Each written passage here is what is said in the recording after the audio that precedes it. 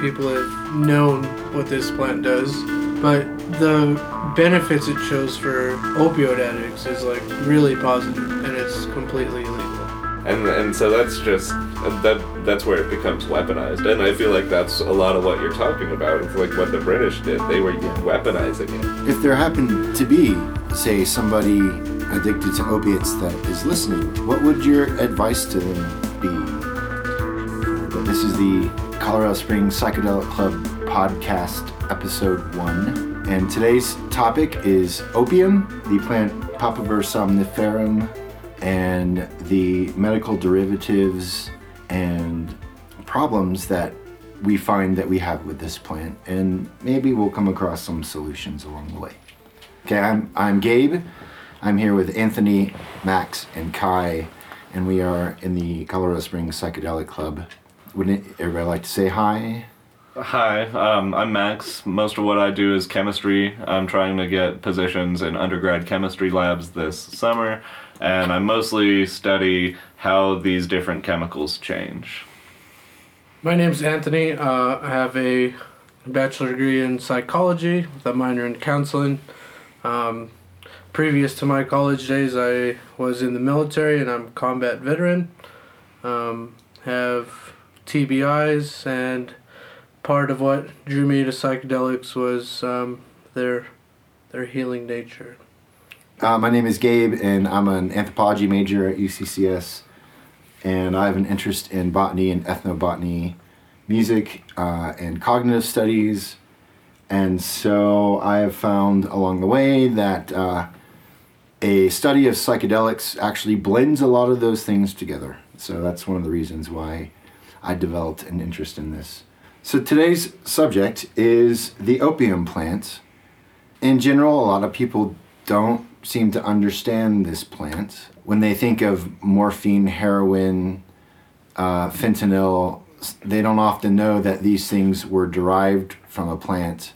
And so I decided back in the day in Texas where I was living, and I had the space and the climate to do a lot of gardening, I decided that I wanted to sort of grow a lot of these plants and study them. I was employed at 2 Austin nurseries. One of them had a whole wall of these wildflower seeds, and during the spring, people would come in and buy them. And so we were constantly sort of restocking them when we got new shipments. And there were a variety of poppies, Iceland poppies, California poppies. I noticed these Hungarian blues, which were labeled Papaver somniferum. And of course, I knew in my head that that was the legendary opium poppy. And it struck me as odd that these seeds were being sold in this nursery. And so I did some research on it, and it turns out that gardeners grow opium poppies in their gardens and usually don't even think anything of it. They usually don't even know that they are growing opium poppies. They might be known only by their common name. And so as I did my research and found that I could incorporate this plant into my pantheon of ethnobotanicals in my garden, I threw some seeds out in the fall, and they overwintered, and they sprouted actually early winter. They grew through a 1-inch sheet of ice from a winter storm that we got in central Texas. And in the spring, they flowered, and they were stunningly beautiful plants, and they fit in perfectly. The Hungarian blue color fit in with the purples and blues and pinks and yellows that were all coming out at the time. And I thought, wow, this is a great plant. This is one that I need to grow every year. I should harvest the seeds like I did with all my plants. And, I did some more research, of course, and turns out that this is, opium is a Schedule II narcotic. And if actually you're growing this plant with the intention to extract it for its medical use, or to use it as a drug, or to distribute it as a drug, then you're committing a felony. So it's a really fine line between these two things. And so my gardening exploration of it kind of came and went, but I got to see this plant grow. It looks like lettuce. It's very surprisingly like lettuce. And in my research, I found that many people around the world actually ate it as lettuce. Yeah, you just throw the seeds out and you're farming, and when they're young, you have edible leaves that you just pluck and eat as you need them. And so in the course of eating them, you would eat the weaker ones and let the bigger ones grow, because they're the ones that are going to produce the bigger bloom, potentially, and produce the bigger seed pod. So, of course, after the seed blooms, there's a very short window of time when this legendary seed pod blooms. And in this window of time, if you wanted access to this sap, which people have had access to for many thousands of years, there are various ways to do that. It does just grow on the end of this plant. But then after that window, the seed pod starts to harden. And the end product is you get a nice rattle of seeds inside of a woody seed pod. And then those seeds can be pressed for oil. They can be eaten as food. Those seeds could be soaked and used as a narcotic tea, which has been done in some cultures. You could also press that seed potentially into a flour. So that, and even if you're not going to consume it, if you have, say, domesticated cattle, that plant represents a food source for the cattle. And so here's this one plant that seems to have all of these uses in addition to its quote-unquote narcotic properties. Any questions? I thought it was interesting that you mentioned that it was like being eaten as a salad, and then at the same time we use poppy seeds really often in salads and just stuff like that. And so I wonder if like somebody connected that long ago. It's like, oh, well, not only do we have this like spinach, like something that we can eat, we also can throw these seeds on top for flavoring and effect. Oh, sure. And I don't know, that just made me think about, the way we eat salads today. Yeah, I grew up eating poppy seed bagels in New Jersey. So, I'm a 13-year-old kid munching down on a poppy seed bagel. People don't even realize that. I mean, some people get surprised when they'll test hot for having morphine in their system because they've been eating poppy seeds. Yeah, totally.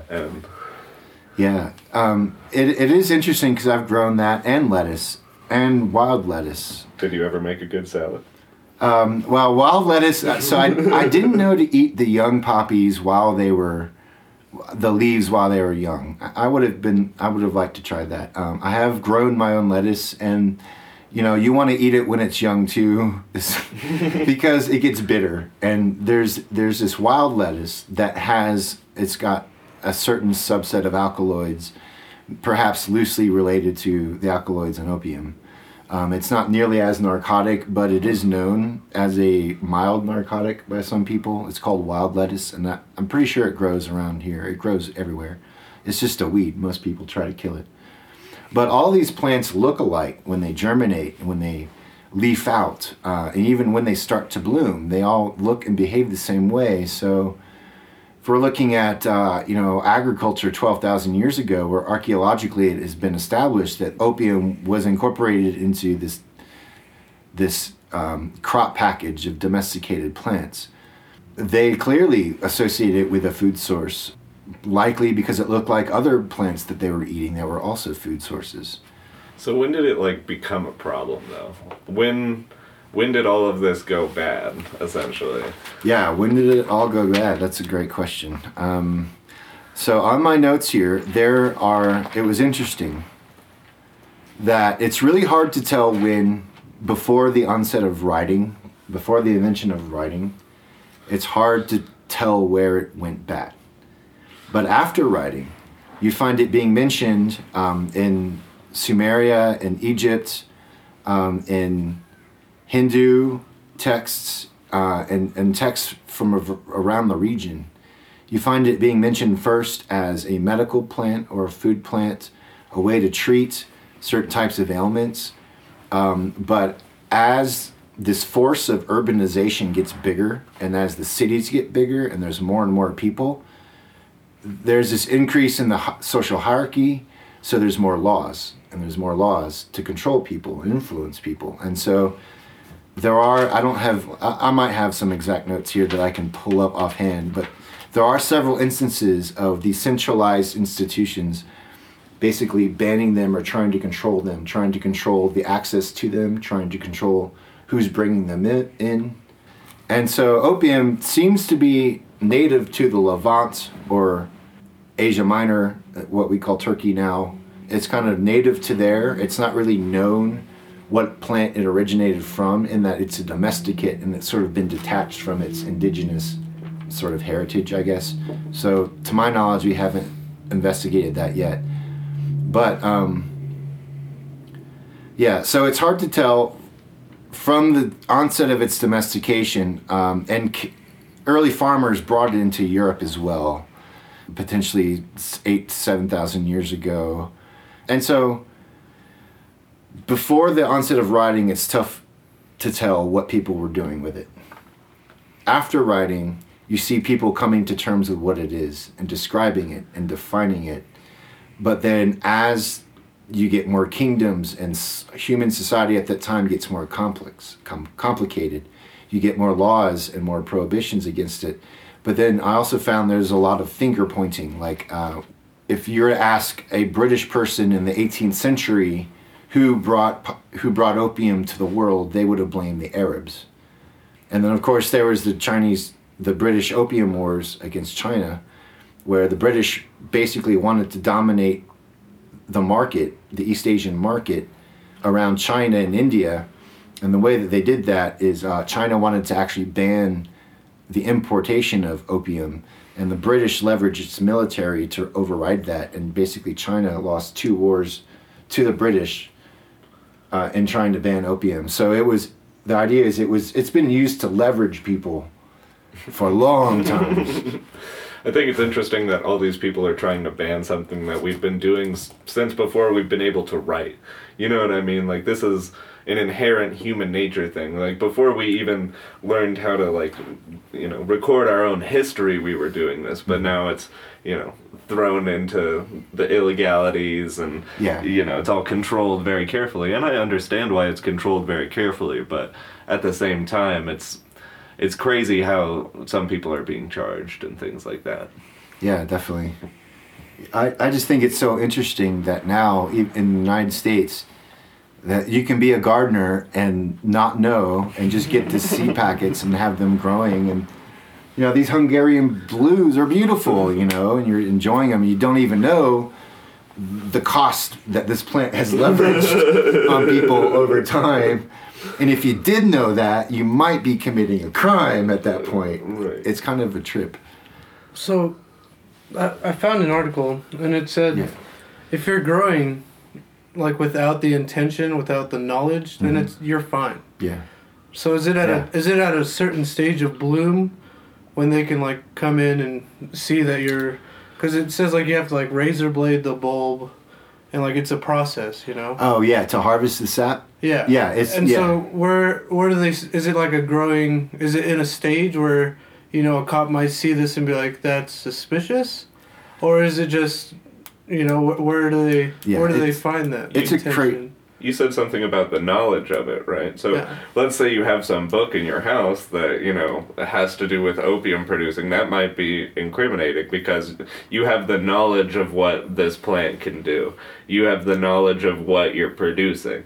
And so that's where it becomes dangerous, essentially. But if you're oblivious to it, if you're not paying attention, then you're okay. That's what I understood from what you... Yeah, no, that's how I took it too. I mean, isn't that interesting? So the crazy thing for me is that, okay, so the advice from local gardeners in Texas was, for poppies, you cut the poppy straw. So after it blooms, and like you can see the top of the poppy seed in the middle of the bloom. I mean, not the poppy seed, the poppy pod. You can see it right in the middle of the bloom. And so after the bloom fades, the petals fall off, then that center just swells and it gets bigger and bigger. So the idea is after those blooms fall off, you just cut it and trash it, right? So there might be a short little window there where you can cut it and there's no sort of thick seed pod. It's just really premature. If you cut it while the seed pod swells, you're still discarding it. You know, maybe you're not committing a crime, but like you're still sort of removing this controlled substance from the base of its production and distributing it somewhere. Like, to me, I mean... Do you know do you know that you have to cut it because of what it is, and that if you don't, you might get in trouble? I mean, it's kind of crazy. And then what I also found was that most police couldn't identify it. Even, you know. They're not in a garden full of plants. Like there isn't no police officer that, or if there is, like cool to them. But they're gonna know, hey, that they think that's a garden plant. Like, not to mention all the other substances they misidentify and immediately say, "Oh, this man has heroin." Yeah. You know, they do that all the time, like way more often than people think. Yeah. And that's a huge problem. Yeah. So it's an interesting gray area, and you know, people don't really know about this. They hear about the opiate crisis and everything going on with that. I wonder how much could be alleviated if people could grow it. Well, I have an article here in May of 2017. This South Carolina man was arrested because he had an acre of opium growing. Oh, And so that's where it's like, okay, this isn't just a normal, garden. yeah. And so he had that, but it was May, and it was the only second bust of that year.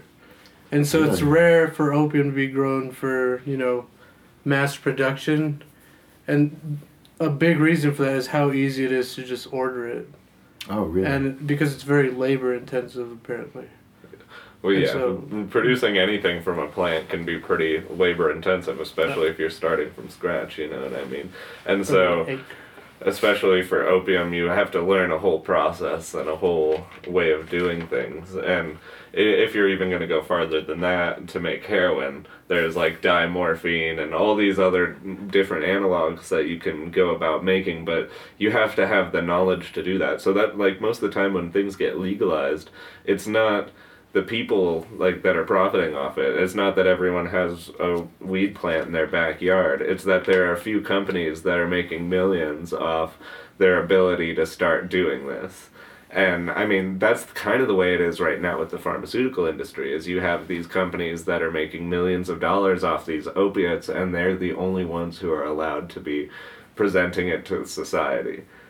I forget his name. David, I think. He came to the meetings. Remember he asked during group one day, where is like opium produced in the United States, right? You remember that? Yeah. Well, I found an article, and there's this place in Vermont, and their opium, they have like a farm, like they're allowed to grow it, and it graded at the same level of Turkish opium. And so like it is made in the United States, but it's just harder to get as pure, I guess, and so because of the climate. But apparently Texas is a good climate for that. Yeah. Oh, it likes hot, dry conditions. Yeah. So it thrives in that. Yeah. So one of the articles that I read said that the UN Council on Drug Control basically licensed only 5 nations to manufacture it. And so it said India. Now this article is written in like maybe 2012. No, this was written in 1998, but I can look at it if I need to. But yeah, it said that India controlled like 60%, like was responsible for 60% of legal opiate production. And so I would imagine the U.S. would be the second nation in that 5. That makes me wonder about China, and if they are allowed to or not, because it would make a lot more sense if they weren't allowed to produce their own morphine. I don't know what their schedule, how they go with the EU or anything like that, but if they weren't allowed to produce that, it would make a lot more sense why that we have so much more research chemicals and the weird analogs coming out of China. Well, China's interesting because, I kind of touched on the British Opium Wars, but the British really sought to screw the Chinese over back then. This is like, like mid-19th century, I think. And they did. They won both of those wars for essentially naval and trade superiority. And then they imposed these really brutal sanctions on them by basically turning over their land and their power structure to other nations and other rich financial interests. So really coming into the 20th century, the Chinese had been beaten up by colonial powers and then were beaten up by the Japanese. And a lot of that, I think, they might point to the Opium Wars as sort of the root of all of that, sort of being the doorstep to the rest of the world. And so I don't know if that's true, and I came from a country through that. Then yeah, I want revenge on the other powers of the world. Let's take the power back. Yeah. You know, let's start producing all these crazy chemicals and making and flood their markets. Right. Yeah. And I mean that is kind of what we're seeing right now. I mean, they're making all these strange, really strong opiate analogs like fentanyl, and I don't even know if there are people who have ingested fentanyl just because of how powerful it is, and that's insane to think about. Is something so powerful that no one's even thought to ingest it or can dilute it to the point where it's safe. Yeah.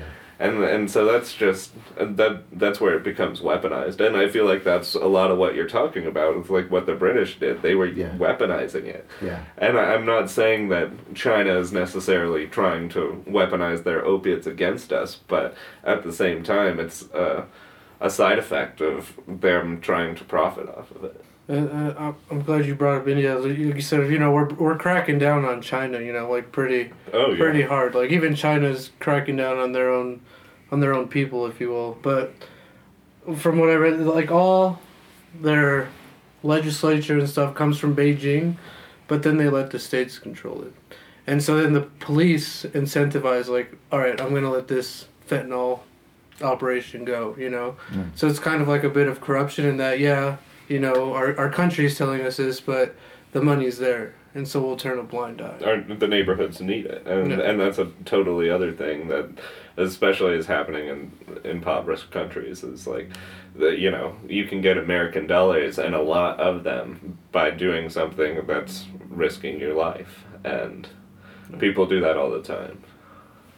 But the scary thing is, we can break down on China. But you mentioned India. It literally says that even if China successfully cuts down on fentanyl, the analog, it is likely another hub of synthetic opioid production will pop up, and that place is most likely India for number one, especially since they're licensed. Mm-hmm. And so it's just crazy to think about, like, if we're gonna keep cracking down on all these people, and it's just gonna move until. Right, and the reason we're getting these super dangerous chemicals is because of prohibition. If somebody could just go get a morphine prescription at the store, they wouldn't want to buy the scary fentanyl analog from China that they can dilute 1 million times to keep them well. You know what I mean? They would have... And that's the whole issue with methadone right now as well, is because it's just another substitute for... It's doing the same job, essentially. Mm-hmm. The black market drive, right? The black market drive. You can look at prohibition, right? And so these fentanyl analogs came out of, crackdown on heroin. And so what China did was like, okay, fine, we won't produce heroin. We'll make an analog and then sell it as that. And that's how they got past, the laws, if you will. And that's why we have fentanyls, because, we're going to make something else, and it's going to be similar, and then we can get away with it. Fentanyl used to be a prescription drug in the United States. You could walk home with your prescription. There were fentanyl patches.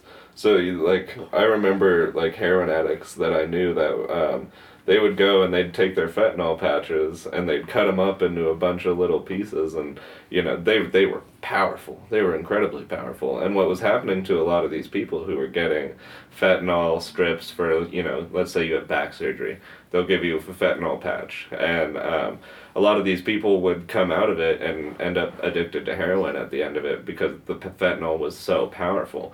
And so now they only administer fentanyl in hospitals and stuff like that.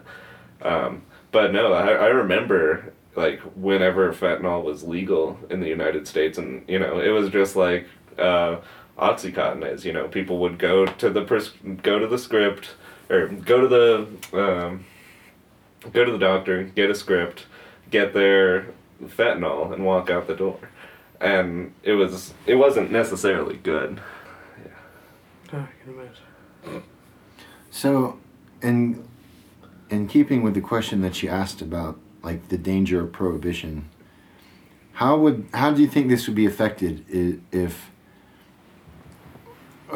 you say you have an addiction to opiates and you had the option of stepping into your backyard and plucking something that may not be nearly as potent or toxic as the refined drug, but would still alleviate the condition that you're trying to use it for. I feel like for a lot of people it's sustainability. You know, after a few months of opiate addiction, it's not like it's fun anymore. You know, people are more getting well, and once people are seriously, it messes with your reward system. You'll have just like instant reward, it messes with you for years and years afterwards, and that's why a lot of people get trapped in the cycle of just instant reward. And so I feel like that would just help the sustainability of it. You know what I mean? The people who did have problems, they could have their fields and they could dry their poppies or whatever, however they choose to do it over the course of time. It wouldn't be like, you know, people are scared of overdoses too. You know, they're not rushing to, you know, seek higher. You know, they're more just trying to survive at a certain point.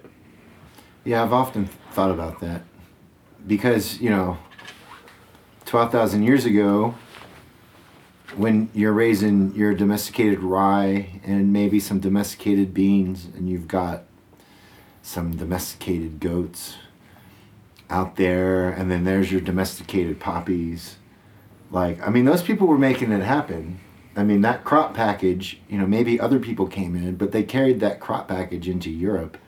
So people were making it happen, even having access to all of that.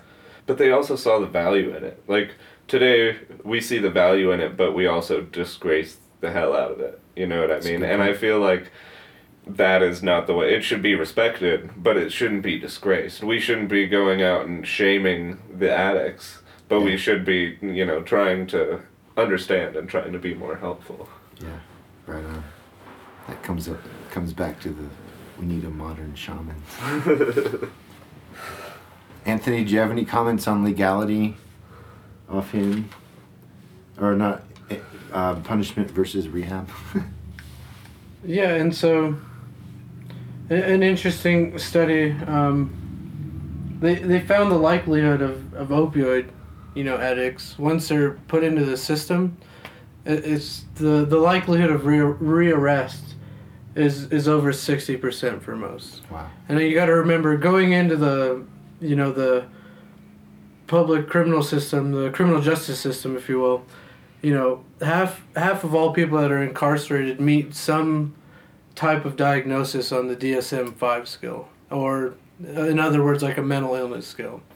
And so it just goes to show that, you know, punishment over recovery isn't doing anything for anyone, because, you know, they get incarcerated and they have you know, these withdrawals, and, you know, it's not healthy for them, you know, like they're suffering, but they have programs that give, you know, methadone, which I know you mentioned. They give methadone to these people, and they're finding that, you know, they're being able to, like, you know, while they're detoxing involuntarily, if they get this methadone, it's helping them as they get out there. And these programs are, you know, they're shit on by, like, everyone. So, for example, like the safe needle injection site, you know, no one wants to support that. You know, that's my money. Why am I helping these people? But at the same time, you know, if we can help people that are already going through hell, you know, just give them methadone so they can wean off of it, you know. We're hiding the problem with methadone, though. We have methadone clinics all over the United States, and people go in regularly, weekly, for their shots, or not even for their shots, but for their medication, you know what I mean? So, and the withdrawals from methadone are worse than the withdrawals from heroin. They're longer, they're more uncomfortable, but suddenly you're government assisted, you know what I mean? So, rather than being able to grow your own poppies in your backyard, well, now you have to stand down in line at the methadone clinic on every Saturday to get your methadone to make sure you can go to work every day this week so you don't feel like hell. And so they're essentially just taking this opiate crisis and turning it into their own. They're not profiting off it very much, but they're still profiting off it, and they're also disguising it by saying, oh, these addicts are treated now, they're getting well, they're in the program. But at the same time, it's just a continuation of the same opiate habits. And so that's why I disagree with like methadone. Yeah, I mean, if in my opinion, if you're a heroin addict, you should go through the heavy, painful withdrawals rather than try and go through a methadone regimen, because the methadone regimen is going to last longer. It's going to be less pleasant. You're also going to have, it's government aid. It's not like you're sitting in some sketchy parking lot waiting for some sketchy dude that you don't want to deal with. There's a government office that you go walk to and go get your prescription. And that's like the benefit for methadone for a lot of people. And that's why I think methadone is the last resort. If you've tried kicking heroin multiple times, if you do not feel like you can keep living the life, especially with all the analogs and sketchy things that are going on, methadone is a good option because it will sustain you for the rest of... You can go and work a job again. You can go be a normal person. But at the end of the day, you're still using your prescription. Yeah. And it's crazy that's legal, and that's our go-to. You know, you look at something like Ibogaine, and, you know, just recently... Well, I mean, I'm sure for a long time, you know, people have known what this plant does, but the benefits it shows for opioid addicts is like really positive, and it's completely illegal. But methadone, you know, like, we're making money, and, you know, you come back, you know, week by week, you know, when it just brings back into the prohibition and how it's not working for the betterment of society. So I knew quite a few addicts in around 2012, right? One of my friends got put on methadone in 2013, and he's still on methadone today in 2019, and he's just that's what I'm saying. It's a replacement. It's not a solution. Yeah. That's 6 years of rather than being a heroin addict and, you know, fighting for money and fighting for all that kind of stuff. Now it's just government subsidized, and he goes and he gets his medication. If there happened to be, say, somebody addicted to opiates that is listening to this program, what would your advice to them be? Do you have any? I mean, honestly, your best advice is probably to get with a therapist, get with someone you know closely that you can spend time kicking and, you know, rebuilding, because unlike benzos, unlike alcohol, heroin addiction won't kill you when you're withdrawing. It'll just feel like hell. So, I mean, 2 or 3 weeks of recovery time is enough to get you back on your feet enough and looking well enough to start trying to build again, you know, and after that, it's more of the long-term fight with, like, staying away, because then there's, as I said earlier, there's this damage that happens with your reward system. You suddenly are rewarded just like that, just quick, and that's not how most normal people function. It's like, we have highs, we have lows, we'll feel angry, we'll feel... That gets taken away from you in a lot of senses. Thank you for listening to episode 1, part 1 of the Psychedelic Club podcast. In part 2, we will be discussing drug prohibition, the war on drugs, and opium addiction. The music for this podcast is brought to you by Flower Monkey and One vs. Zero.